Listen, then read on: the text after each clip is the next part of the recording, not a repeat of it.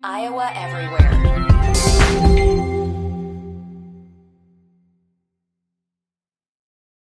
When you need mealtime inspiration, it's worth shopping Kroger, where you'll find over 30,000 mouth-watering choices that excite your inner foodie. And no matter what tasty choice you make, you'll enjoy our everyday low prices, plus extra ways to save, like digital coupons worth over $600 each week. You can also save up to $1 off per gallon at the pump with fuel points. More savings and more inspiring flavors make shopping Kroger worth it every time. Kroger, fresh for everyone. Fuel restrictions apply.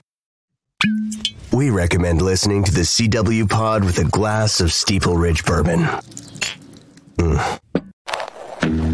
Grown, distilled, well-rested, and bottled in Erling, Iowa. Now from the Channel Seed Studios, this is the CW Pod, fueled by Steeple Ridge.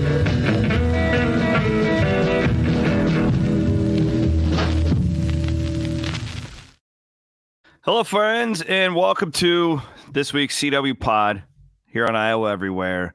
We are presented by Steeple Ridge Bourbon.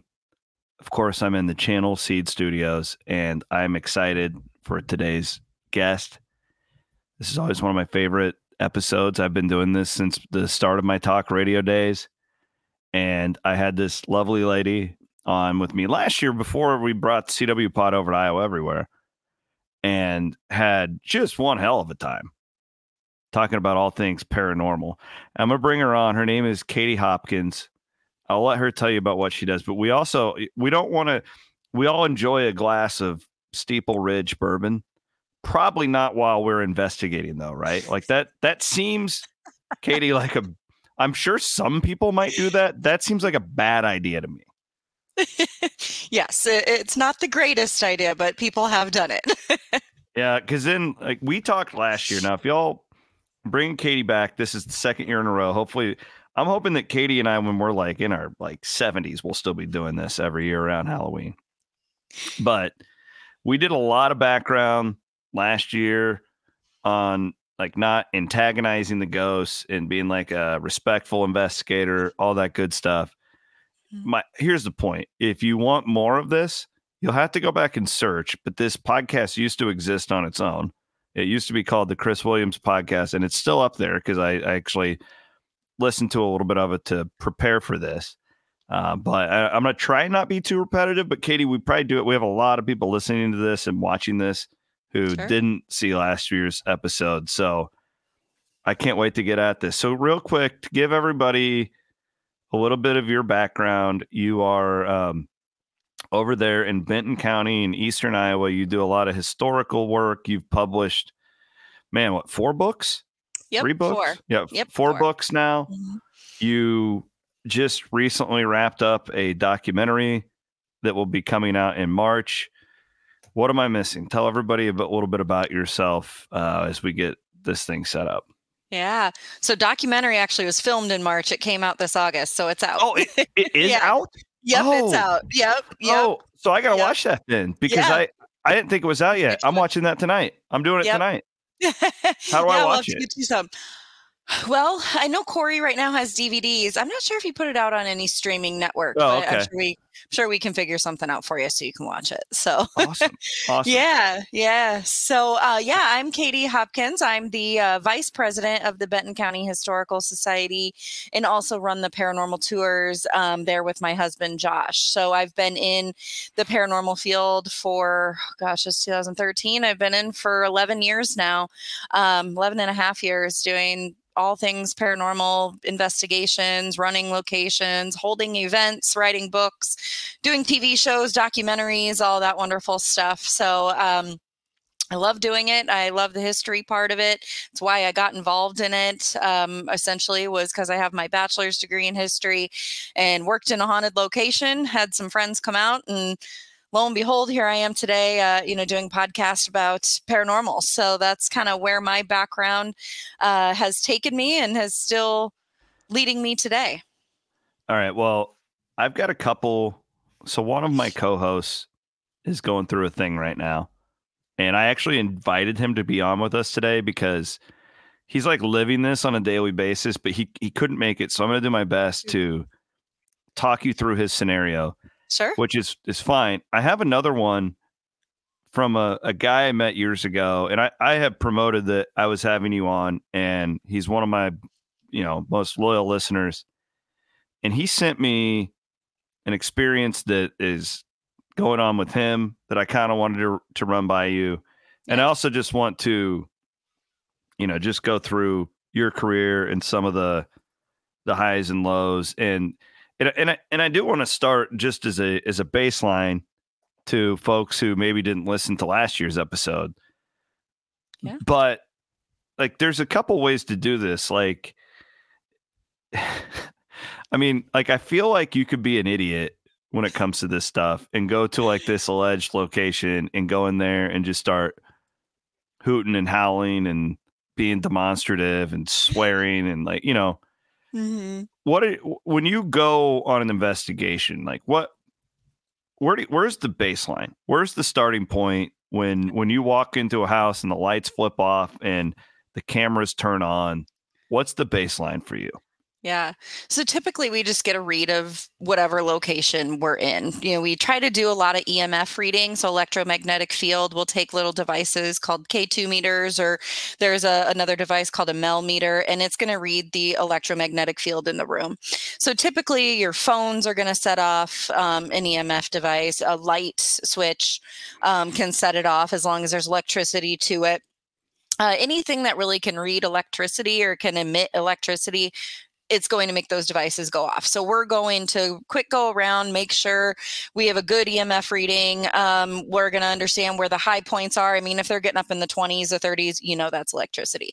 Now, if it's just going to like a 1.0 or a low one, then that could be maybe something paranormal, but we try to get a good read of what the EMF is around, because also, electromagnetic field can also give energy to spirits to use. So we're going to understand maybe where some of those touch points could be, where spirits have a lot of energy to give off. So we're really just going to kind of get a feel. We'll get the history. We are a group that likes to have the history just because we like to use that for triggering and try to get things to respond to us by that. And then we'll just start off in one of the hot spots that the location owner has told us. So we'll go and we'll just try to communicate by asking just pretty generic, general questions at first, seeing if we can get any responses. And then if we are getting responses, we'll maybe try to dive a little deeper. We just always remember that they were once people, and we just try to talk to them just like you and I are talking today, just having a conversation. So do you do like, are you the type like where if somebody's having a problem at their house, do you go into these homes? Do you do that level, or is it just basically like the historical stuff where that like what kind of investigating do you do now? So in the past, we have gone to homes. We haven't done much of that anymore, and even just investigating, we've really calmed down a little bit. We're just doing really events and documentaries and, things like that. But in the past, we have been called into homes to help with activity. Now, that was in my early years of investigating. And now that I've really grown into the field and have become more knowledgeable and just have researched a lot more, a lot of the times if somebody reaches out and says, hey, I have a ghost in my house, can you come investigate? Investigating is going to more than likely increase your activity, because now you're opening up a communication with that person or with that spirit. And so I always forewarn them. I say, if you do an investigation, it's potentially going to get worse, because you're now giving them permission basically to communicate. So a lot of the times it deters people from wanting to have their houses investigated. But then I just give them tips on, just don't recognize it, or you can go get some sage. You can really do whatever to try and rid of it if you'd like. But investigating and opening a communication line, again, just like you open a communication line with a person, they're going to talk to you and they're going to continue and try to maybe even reach out to you later on. So I really try to give them knowledge rather than just hop right on I'm going to go investigate your house because you need it. A lot of times you don't need it. I had other questions, but you led me into my friend in his current situation. So for our audience out there, if you didn't listen to Miller and Williams, We posted it on Tuesday night. John and I talked about this because, again, I told John that I had Katie coming on with me, and then he got into situation. So he recently moved into a new house, and John's not a bullshitter. Like, he is a bullshitter, but he wouldn't like, he's not making this up for content. I 100% believe him. And I'm paraphrasing what he said, but a lot of weird sounds, a lot of steps. Okay. Who's watching TV upstairs when no one's up there? That type of a deal. New house. Mm-hmm. Did some research, found out that there was some semi-tragic deaths in the house prior. I don't know if that means anything to you. I'll let you jump in on that. Yeah. He goes, he's a very deep thinker. He may have had a gummy in at this time. He goes up into the room, like the hot spot, and basically tells this, whatever's happening. And he didn't know, but he's like, hey, we're here in peace. Like, we're the new people who live in this house. Like, we're not here to do anything. Like, we're not here to fight you. We're just here peacefully, whatever he said. And it certainly hasn't stopped. In fact, last night we did this podcast about this unplanned. We did not know. I had no idea we were getting into that. And he told me about 2 hours after we did the pod, everything picked up exponentially. Like, his daughter was freaked out, like all sorts of stuff. So you're telling me, I'm reading into this, like in John's situation, if there indeed is a spirit in his house and he sat down to have a conversation with this thing, he may have just lit the thing up. Possible. Yeah. Oh, great. I hope you'll hear possible. That, John.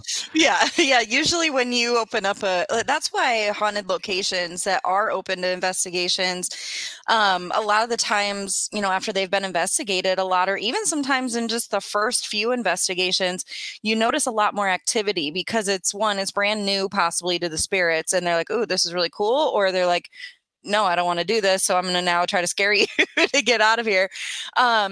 So usually when you're, like I said, opening up that kind of just that communication line, either they're going to hop onto that and use it to say, yeah, I hear you. I can hear you. I'll talk to you. Or again, sometimes it can even, I guess on the flip side, deter it, or again, make it to where, hey, I don't want you here. I'm going to do, what I can to try to scare you. A lot of the times that's not the case. It's usually just more you're opening up a communication line.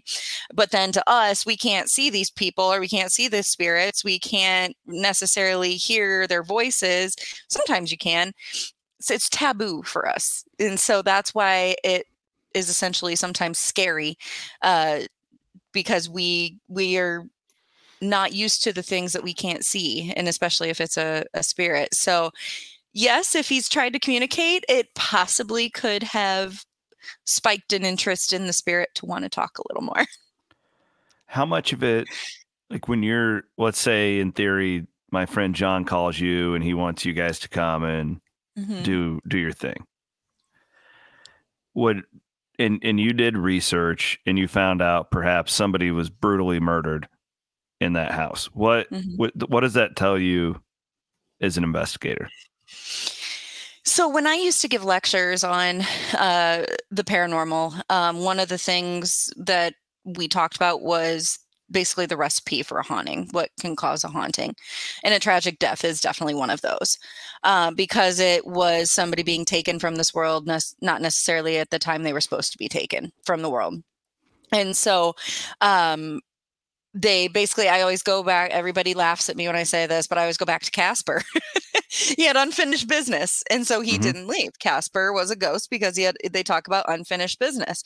And so that's kind of how, looking at recipes for haunting, if somebody was murdered, if somebody was in a car accident, if somebody died of a sudden illness, something like that, and they were taken and they weren't ready to leave the world, they can hang around. They can stick around and basically not go into the next realm of being out of the spirit realm. And so that's kind of how I talk to people about how spirits are created, how spirits are around. And Yeah, so that's what I would tell somebody, I guess, if it would come to why a spirit could be there. So again, we're just assuming that this is an actual spirit in his house. What Mhm. makes a spirit like a peaceful one that is basically just hanging out there, it's stuck or whatever, Yeah. Again, it could compared just to one that is angry? yeah. Again, it could just be if it was a tragic death and they were a nice person in real life, or in their physical world, they're going to be like that person in the spirit world. So just again, being a kind, gentle spirit, just kind of they were a kind, gentle person. So that's really how you can look at spirits that way. Now if it was um so a spirit that's upset or angry, it could be that they were just an upset person in in the physical world. Or again, you can get a little farther and you can go into different types of spirits where maybe it's an elemental spirit which derive from the elements, and um, a lot of times those aren't very nice spirits. Or it could be again, going a little further than that, a poltergeist, anything of those kinds of different spirits. But a lot of the times, I know a lot of people like to go into this field and think everything's a demon, think everything is evil, but that's really not the case. Those are the very few far and in between types of haunting cases. You're usually going to come across the ones again that were just like you and I, and they've just now crossed into a different realm that they're able to still communicate with the living world. Do you believe that once they're in that realm, they can move on from there, or are they stuck there? Yeah. No, I think they can definitely move on. And there's people that have the skills to try and cross spirits over into the next realm, whether it be whatever you believe, heaven, Yeah. hell, wherever it could be.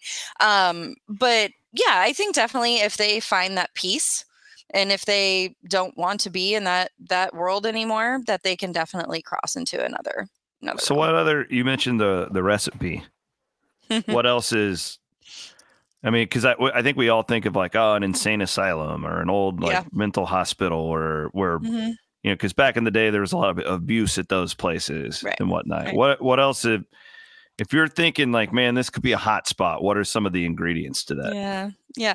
I mean, yeah, those are definitely good ones. Insane asylums, jails, prisons, those are definitely good ones just because a lot of, tragic, but also just a lot of violence and a lot of crime, a lot of energy that would be emitted out due to the activities that went on there. And they also were filled with people. I mean, people give off the most energy than, sometimes anything else. And I talk about, you walk into a room full of people, and if you walk into a room full of happy people, more than likely you're going to be happy.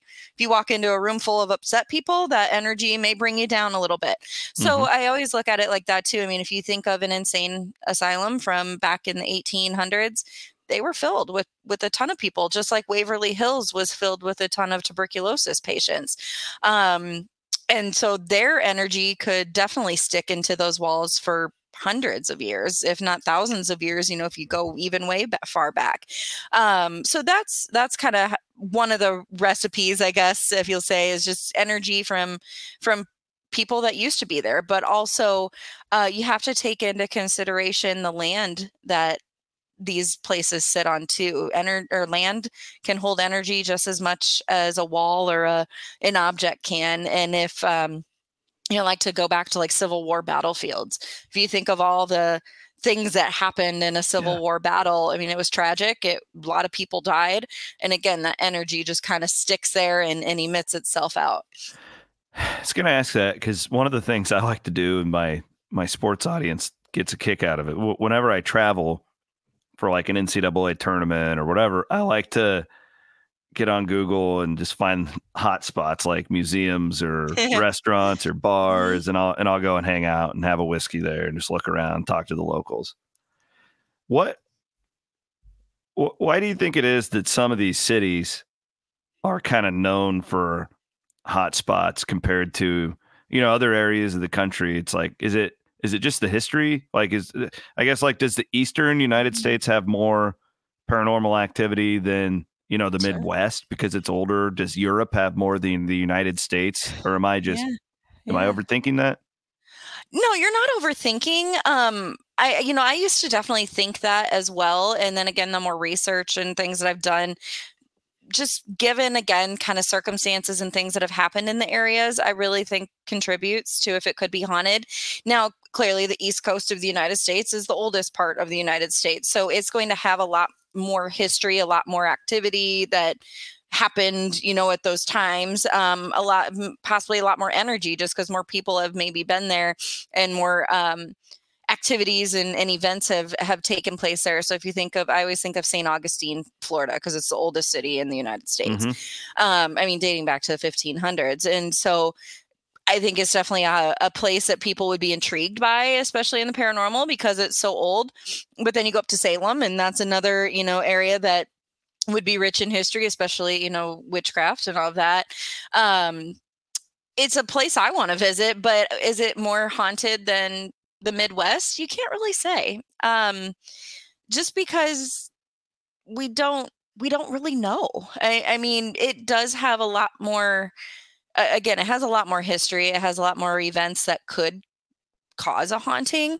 But we here in Iowa, we have the Villisca Axe Murder House. I mean, we have Malvern Manor. We have the Horridge House. A lot of historic things here too that cause a haunting. So I don't know if I'd necessarily say it's more haunted, but I think it definitely is probably very haunted. Yeah, I'm fascinated by that. I told you last year that I got to go and walk around Farrar. Yeah. And yep. Which is pretty iconic in your world, I think, from the research I've done, and I've read a book on it. And like the one thing people don't understand from what I gather is why that place is haunted. Like nobody died there. There's no like tragedy that anybody can find. And the theory that a lot of your colleagues has come up with is like the land thing. Like you're saying, like, why is that? Like they've even said maybe it's a portal or, something like that. And it's fascinating to me, like why these certain places. I was out in Portland last year and talking to some locals, and they were explaining to me, like, at some point there was a huge fire that wiped out like the whole city. And that's why it's like believed that Portland would be like a paranormal hotspot, because you had all these people burned alive and like, bad thing. Okay. So you go into a place, you're investigating. Have you ever felt in danger? Oh yeah. I mean, definitely. We've investigated places like Missouri State Penitentiary, where you had some of the worst criminals in history there. Villisca, you can also feel in danger, just kind of depending on what's going on. But at Missouri State Penitentiary, you're down in the dungeons. You can't even see your hand in front of your face. And so you don't know what's around you. But also, given that, a guy hunted one of the other inmates down and stabbed his eyes out with some scissors, you think of things like that, and you think of the types of spirits that could be there. And they still have the gas chamber there that they executed multiple different criminals, and then the last one was executed by lethal injection. But Villisca, I mean, when my husband and I went there, gosh, that was in 2013. We weren't even a couple yet.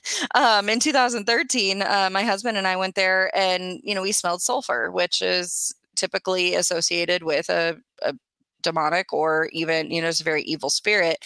And so we felt so uncomfortable, and I guess you could say in danger, that we ended up leaving. That was our cue to probably just pack it up. Wow.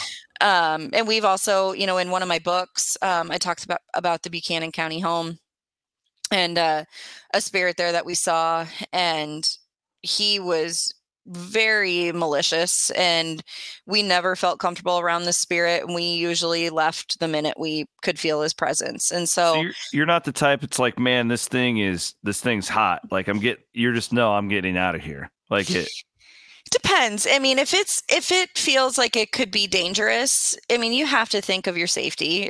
I'm not one to be take me over and possess me kind of person. I have family. I have children, and so that's not the part of the paranormal that gets me excited. To be quite honest, I'd rather sit at a place like the Horridge House and have a conversation with George Horridge and figure out more things about him than to have a demon or an evil spirit chasing me around. I know there a lot of the shows like to do that because that's entertainment, but for me, that's not the most exciting thing about the paranormal.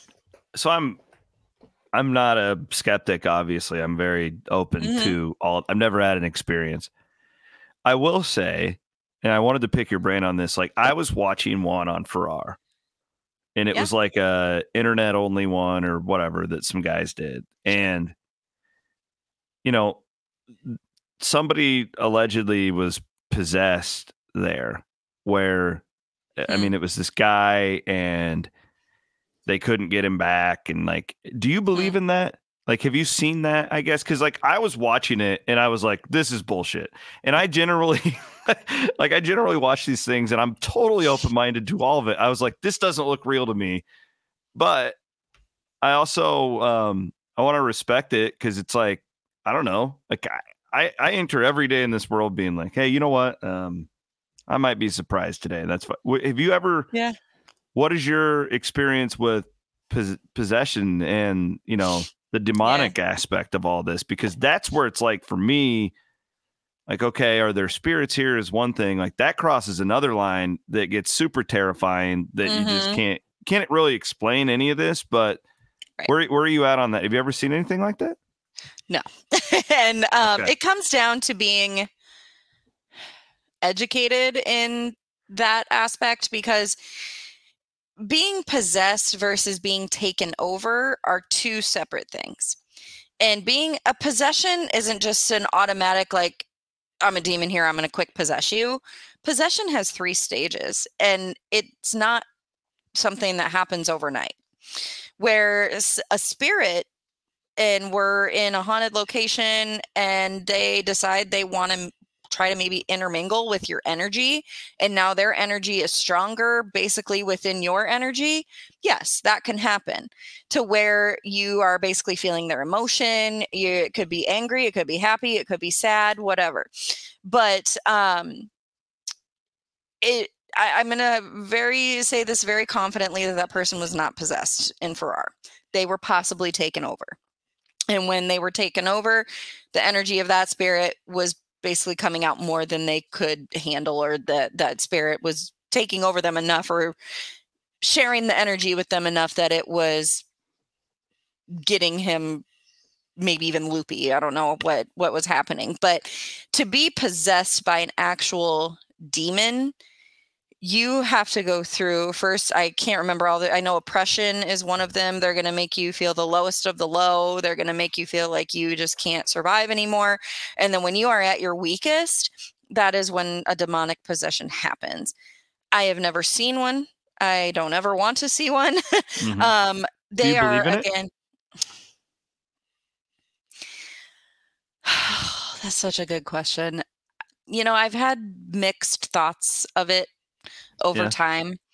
I've heard some things from very reputable sources that make me believe that there is something happening. I mean, Dave Schrader, he was the lead investigator on the Holzer files, had a show called Ghosts of Devil's Perch. We had him at an event a few weeks ago, and I mean, he was talking about some of these things that, Hans Holzer and the Warrens, Ed and Lorraine Warren witnessed, and it's hard to not believe them. But then again, I've never witnessed it, so I can't really say whether I honestly don't know if I even want to believe that it exists, because it's frightening. Have you ever witnessed or seen a takeover? Yeah. Oh yeah. I think you told me about that last year. It's happened to it's happened to me. It's happened to my friend Brittany. Hers was at the Buchanan County home. Mine was at Farrar. Wow. Yeah. Look at Yeah. Mine Farrar was in the, just yeah. all over this Yeah. podcast. Yeah. What So happened? mine, Explain it to me.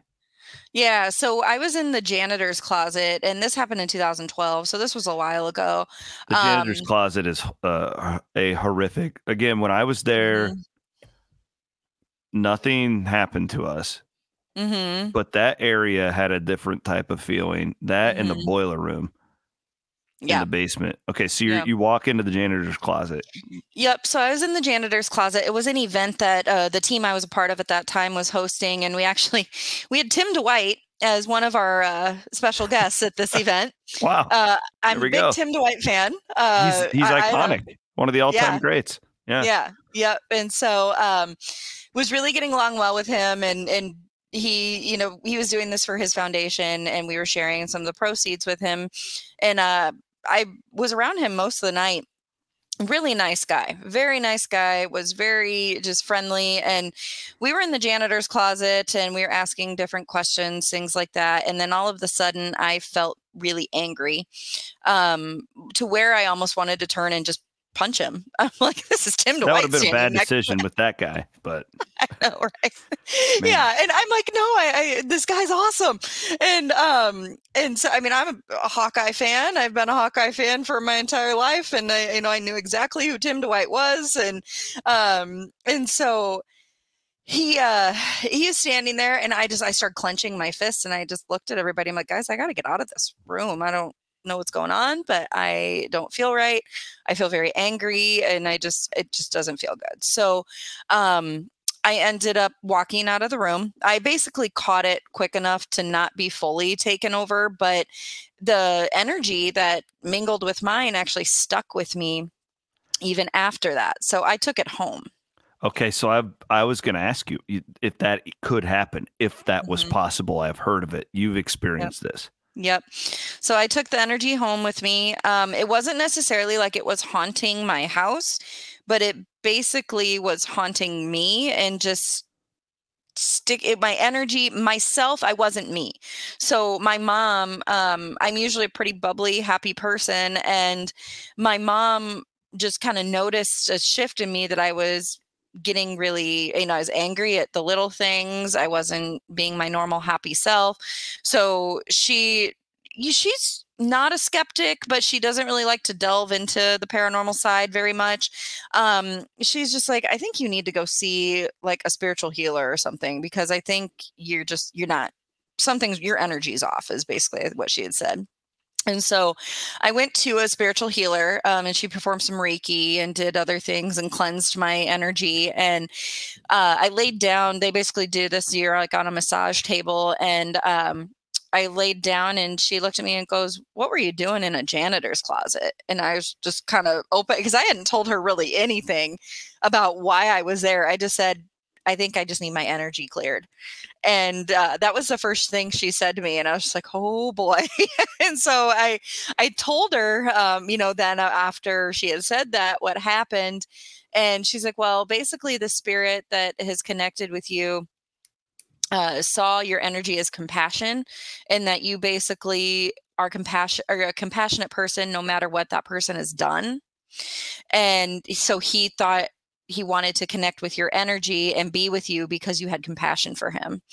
And she got him cleared out, and it was almost like my face just even changed when it happened. But yeah, that was a interesting experience, and I learned a lot to be able to ground myself and not let spirits collide with my energy.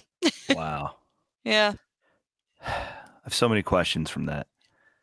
Okay, so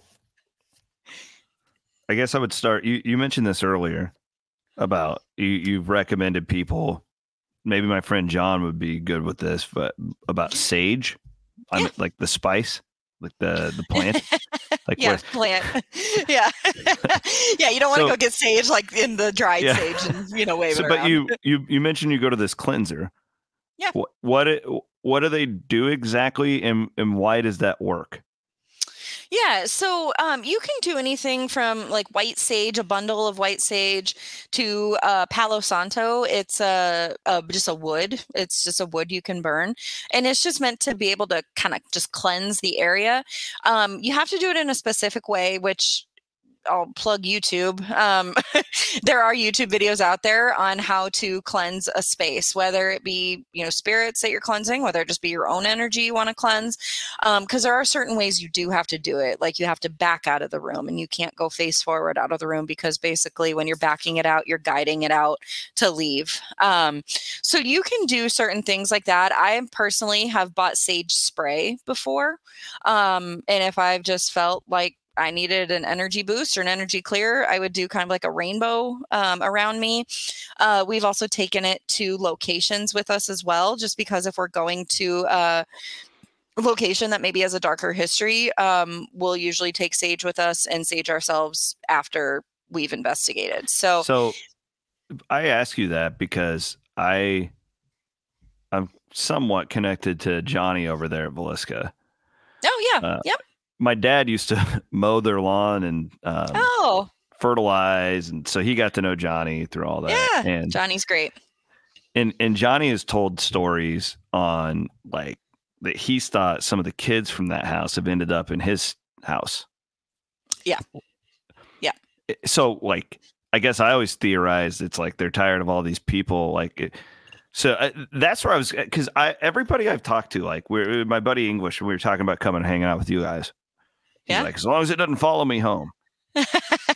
Yeah. And I'm like, well, I don't know. Like, is that even possible? But you claim that it's so. Like, if that spirit came with you home, yep, is it still in Farrar,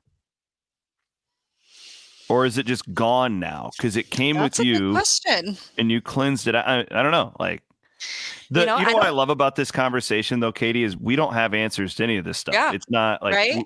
we don't really know. But that's why we like talking to each other, I guess, because our minds kind of thinking that way. But like, yeah, it's fascinating to me, that aspect of it, because then it's like, so, okay, so that it's gone, but could that thing come back to your house? Could it?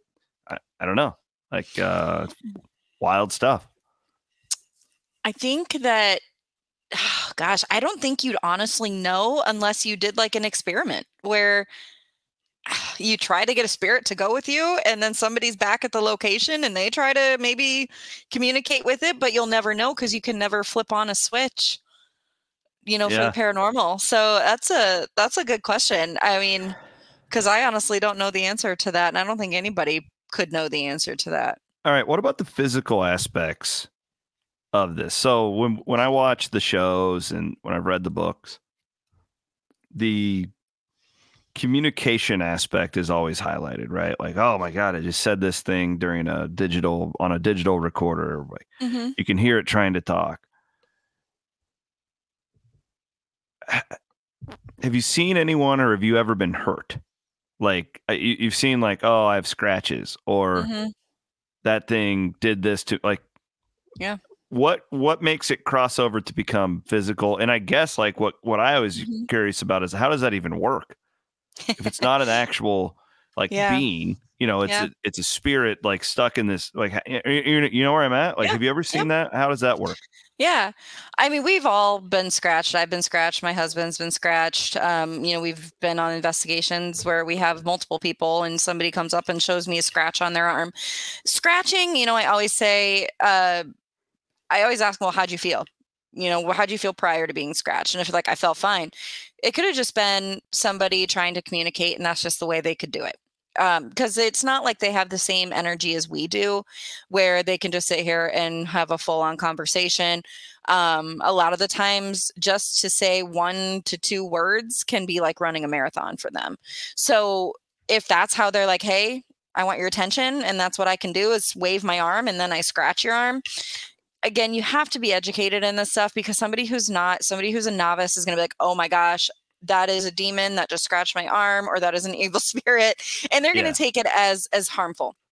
Now, again, going back to Dave Schrader, really great guy. He on the Holzer files was pretty much knocked off of his feet. I believe it was at the Whaley house, and I've been pushed, and it really just, how I would explain it is that it just feels like a rush of energy that goes through you and it just kind of knocks you over. It's not necessarily, sometimes I guess you probably could feel, hands or whatever pushing you back, but it really, that's what spirits are, is their energy. And if it's just a rush of energy going through you, just kind of, think of yourself at a football game. You're really excited. You got your adrenaline going. Sometimes you lose your balance, or sometimes, something like that happens. I think of it as just a big ball of energy that maybe rushed right through you. And again, the spirit could have rushed right through you so quickly that it pushed you over. So that's kind of how I look at those. Could it be a spirit came up to you and had their full on hands and went like that? Sure. But again, their energy. And that's how I really kind of think of those instances. Kind of reminds me of like playing quarterback. Mm-hmm. Like, everybody, like, there's a lot of these rookies that have more talent. Like, they've just got the God-given talent, but they haven't had the reps. Uh-huh. Like, does it help you now that you've had these reps, that you've done it so many times? Because, like, here's what I always say to skeptics. I always say, okay, let's say there's just 1 million people in the world, or let's make it smaller. There's 100 people that have had an experience. Mm-hmm. Okay. And they'll be like, oh, it's their mind playing tricks on them. Well, maybe sometimes, right? Like I will absolutely, we've all done that, where you're sitting there in the dark and a car drives by and the reflection off of a mirror and there's an orb that goes through your, like, sometimes there's explanations for this stuff. Right. But not everybody's doing that. Right. And like, for me, like with you now, you've had all these reps where you've gone through this, where, in my mind, you decipher out the bullshit a lot better now, like where you're not going to freak out every time you hear something, and you can just be more sound with it. Is that accurate? Oh yeah. 100%. Yep. I've become I'm not a skeptic, clearly, but I've become more knowledgeable of what spirits can and can't do. And I've become more knowledgeable to understand that not everything is paranormal, but also just, when people, I've seen apparitions, I've seen shadow figures, but the odds of, I can probably count on 2 of my hands how many times I've seen those in the midst of 11 years. So just to give people an understanding, you go into a place that's known to be extremely haunted and you think, oh, I'm going to see like 5 apparitions tonight. Sure, you very well could, but the odds of that happening are very limited. And that's, I think, what people need to understand. And again, that just comes from my experience and being in this field for so long, that you're going to have probably fewer experiences than you think. But when you do have one, it's pretty cool. It's kind of like me golfing when I hit a good shot. Yeah. So last thing, and then I want to talk to you about this listener, because It sounds, honestly, and he's a good guy. I know him. It sounds nuts what he wrote to me, but again, I don't want to be judgmental, and I'm guessing you've had experience with something. But like when we talked about this a lot on the last one. So you explained how you do an investigation. Mm-hmm. If my friend John, who has had the stuff in his house, if he would have gone up there and started dropping F-bombs and telling it to get the hell out, could he have had a different situation on his hands? Oh yeah. And that's what you encourage people not to do, right? Like you went over, we went in depth on this last year. Yeah. But what is the difference if there's a couple of 25-year-old know-it-alls and they say, Katie, we want to come and we want to rent out the house and we're going to go and damn it, we're going to make something happen. Will you? No, it's just disrespectful. No, I don't. Yeah, not will you let it, but do you have a higher chance, I guess, of seeing something, of having something happen? You know what I mean? No, not necessarily. I mean, I think if you go in, guns blazing and you're yelling the F-bomb here and there, and you're coming across a spirit that's like, I'm not dealing with this crap, they're going to just walk away. Or you're on the flip side where you go in like that and now you've just pissed off a spirit that you can't handle. you might be in for something a little bit more that you didn't want. And Yeah, so, big shot. Okay, who's talking now? yeah, Type thing. yep. All right. So my friend, I'm not going to name his name out of respect to him. I don't want people giving him shit on Twitter. Really good Sure. guy. So he says that I don't know how he got this thing. Again, he had heard that I was having you on the podcast because I had promoted it, and he asked me this in confidence because he wanted like actual answers to this from a professional. He somehow has a doll that he describes it with nails in its eyes. Okay, some friends of his found it in a cave, and. Gosh. Okay, like again, I don't know the background of this. I wish I could have had him on here to talk to you. Yeah. He says that he has it at his house. All right, he may have had it. I don't know now. He said ever since he's had sleep paralysis and he's been getting claws in his sides at night. Wow. What do you think of? And again, like I know this guy. Like I don't think he's. Yeah. I feel like something's going on here. I don't think he's making this up. I also wonder, like, there's this doll. Like is that like what is that? What's the significance of that? Like what do you think of that? Just again, I'm guessing you need more information to truly like dive into this. But what would you say to him, like just off the whim? Burn it. No. Wow. So they found a doll in a random cave that had nails in his eyes. Okay. He said he's looked it up on like the internet and stuff, and these dolls are like, they don't get good reviews. We'll put it that way. We're not getting 5 stars here with these types of dolls. Okay. So it feels Ouija boardish to me. Yeah. It feels very much that doll probably has some kind of crazy attachment to it. That's maybe really that's why somebody left it in a cave. Right. Yeah, could be. Yeah, I would say that, I mean, just based on the little bit of information, if he was fine until this doll showed up, there could be something attached to the doll. Could be that whatever's attached to the doll is clearly not very nice. Or I'd actually be interested to know how he feels around the doll. I mean, does he feel uneasy? Does he feel comfortable? I mean, he clearly has kept it. So I'd be interested to know his feelings around it, because the scratches again, I'll go back to, I mean, if it's breaking his skin, I guess I'd be interested in to know kind of more about the scratches. I'll give him your contact info. Yeah. Yeah. I'd be interested to know about what the scratches look like, if they're in threes, if there's any letter shape to them, anything like that, because then you could be maybe getting down to the nitty gritty of some more information. Quick take here.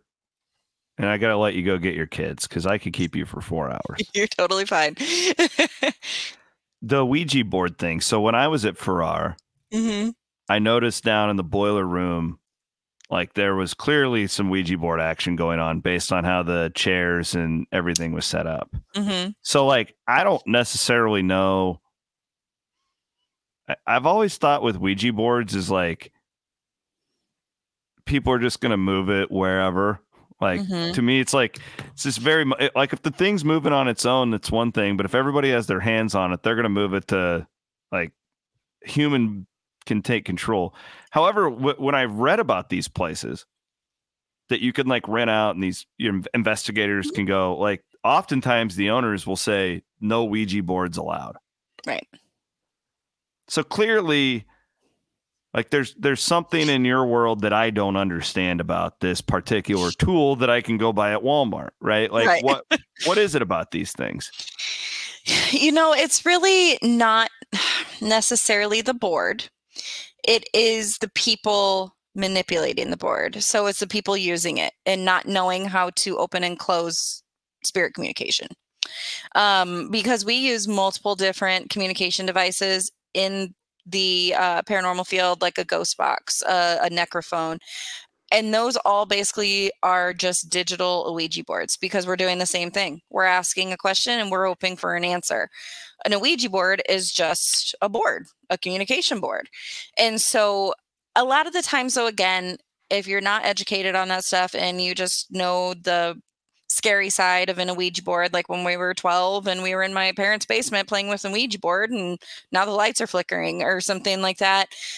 It really just depends on if you know how to open and close spirit communication. And that goes for any kind of communication device in the paranormal field. You just have to understand when you open it, it's open.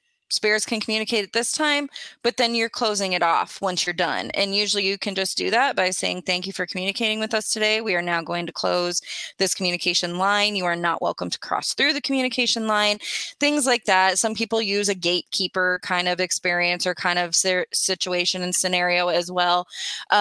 It's really just being able to understand how to open and close. So the Ouija board itself isn't like a portal to hell. Like, I mean, because that's what it kind of gets framed at. It's like, oh, well, now it's going to get demonic in here because you brought out this piece of cardboard. That's the part to me where I'm always been like, what? Like, yeah, okay. Last question I have for you, because I'm a techie. Like, look, our studio here that you're on with me today is much better than it was a year ago. We're evolving here. Has the because I watch the shows and y'all have your digital voice recorders that I use when I interview coaches, and then they run it through Adobe and you can see like if something spikes and all that. How is that changing your field? Is it rapid? Like, is it like, oh, every year I got a new tool, or how is that making your life more efficient and maybe better at what you do? Yeah, there's a lot of new tools coming out. There's a shop called Ghost Stop. And there's a lot of new things and a lot of, so like right now, one of the big things is a tripwire. And so it's just this line of lights. And when a spirit's supposedly walking by it, the lights change. So that's definitely been an interesting one. REM pods and things like that have been around for a long time. One that we really like that's come up is called a flux, and you turn just a little dial on it, and then it calibrates, and then it blinks blue. But then once something walks by it or moves by it on a certain side, one side lights up green, one side lights up red. And we use it a lot. And actually in the documentary I was telling you about, you can see it working in that documentary. And that's probably one of the things that we really enjoy is something like that. We like a lot of those EMF reader devices just because we feel like those can really show us a lot more than audio is great. I like audio recorders. I have an app on my phone called Deadwave, and it's supposed to be like a necrophonic kind of tool. We use it sometimes, but then I'm leery of it because it's on a phone. Yeah. Who knows? Does your phone ever die? I've heard that the electronics will just die. My phone hasn't, but cameras definitely have. Cameras are like our devices. Yeah. And the theory behind that is that the spirit is trying to take the energy. Suck the energy from it. Yep. Yeah. Because you read about that a lot. Yep. You always have extra batteries and stuff like that when you go to these places? Usually, if we remember, yes. Well, to close things, I really do. I mean this. We said it last year. I was kind of in flux starting this new company. I really think this winter or spring, maybe we could do something really cool with Benton County and everything you do. In Iowa, everywhere. We have some really good videographers who I think would be up for the task, and maybe take a listener or two, or I don't know, but I think it could be really cool. A promotional deal for you, and hopefully an educational deal. And to be honest and brutally selfish, like I would just really love to do it. Like it's really fun for me to think about. And like say when I went out to Farrar, it was just me and a couple of friends, which it was, the best part of that, Katie, is the couple I went out there with, and we got permission by the owner. Right. They, the couple I went with went to school there. Oh, cool. It was neat because that building has just been abandoned. Yep. And we were going through the different classrooms, and they were showing me like, well, this is where I sat, and they were the last class that went there. Okay. Oh, wow. And we're up in one of the classrooms, and their old like name tags were up there. Like they found theirs. Like oh my nothing gosh. And it was really neat because they were like, well, this was Mrs. Johnson's room and she was a sweetheart. And then, and they were showing me like the principal's office, which is like one of the hot spots. And then we went into that creepy gym is, that you walk into that thing, the lower you get into that place to me is the weirder that place gets. But I was like, man, this would be really cool if we would just even had a video camera and like had these people telling the story. But if I do it, I want to do it with you and your husband though. Like I don't want to like go in there, me and my asshole friends. And like all of a sudden we got, Mr. Johnson's connected to me coming home. I got too much respect for what y'all do. Like I'm not going to, but I think it could be a really cool piece of content that we all do together. Yeah. We'd be up for it whenever. All right. Well, I appreciate you. So real quick, let's give another plug. So First of all, your guys' Facebook page is phenomenal. I follow it and I'm always getting updates there. The Benton County Historical Society Paranormal Tours is the one that I'm on. Really good stuff there. And then we also want to plug this documentary. I'll do it on my social media feeds too. Great. And also your book. So if you just go on and like go into Amazon and put your name in there, is that the best way to find your books? Yeah. So my books, you can typically, if you type in one of them, the others will pop up. My newest one is From Past to Present, The History of Benton County, Iowa. And then I have Seeing Spirits, Opening the Empathic Door, Visions from the Afterlife, and then Iowa Haunted Corridor. But yeah, just Amazon. I have a few Benton County books of my own here. So if anybody's interested, they're more than welcome to reach out, and I'd even be happy to send them one personally. Oh, that's great. That's phenomenal. I'll link everything on social media as well for you guys. If you want to go and follow us at Iowa Everywhere, we'll put it up there with this. Katie, thanks so much. It will not take another year for us to be in contact because we are going to do this. And if Tim Dwight can go hunting with you, I'm going to. Yes, you're more than welcome. Hopefully you don't get taken over when I'm with you. No, I don't think I will. Thank you, Katie. I'm going to let you go and do a little bit more here, but we really appreciate your time. Thanks so much. Thanks for having me. Thank you. That is Katie Hopkins.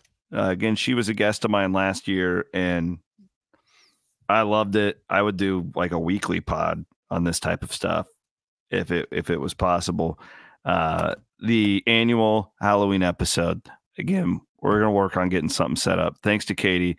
Thanks to our great sponsor, Steeple Ridge Bourbon, the Lonely Oak Distillery. Go and get you a glass for this upcoming weekend. It's going to start getting cold here in the state. Now it'll warm you up like a glass of the Steeple Ridge Bourbon.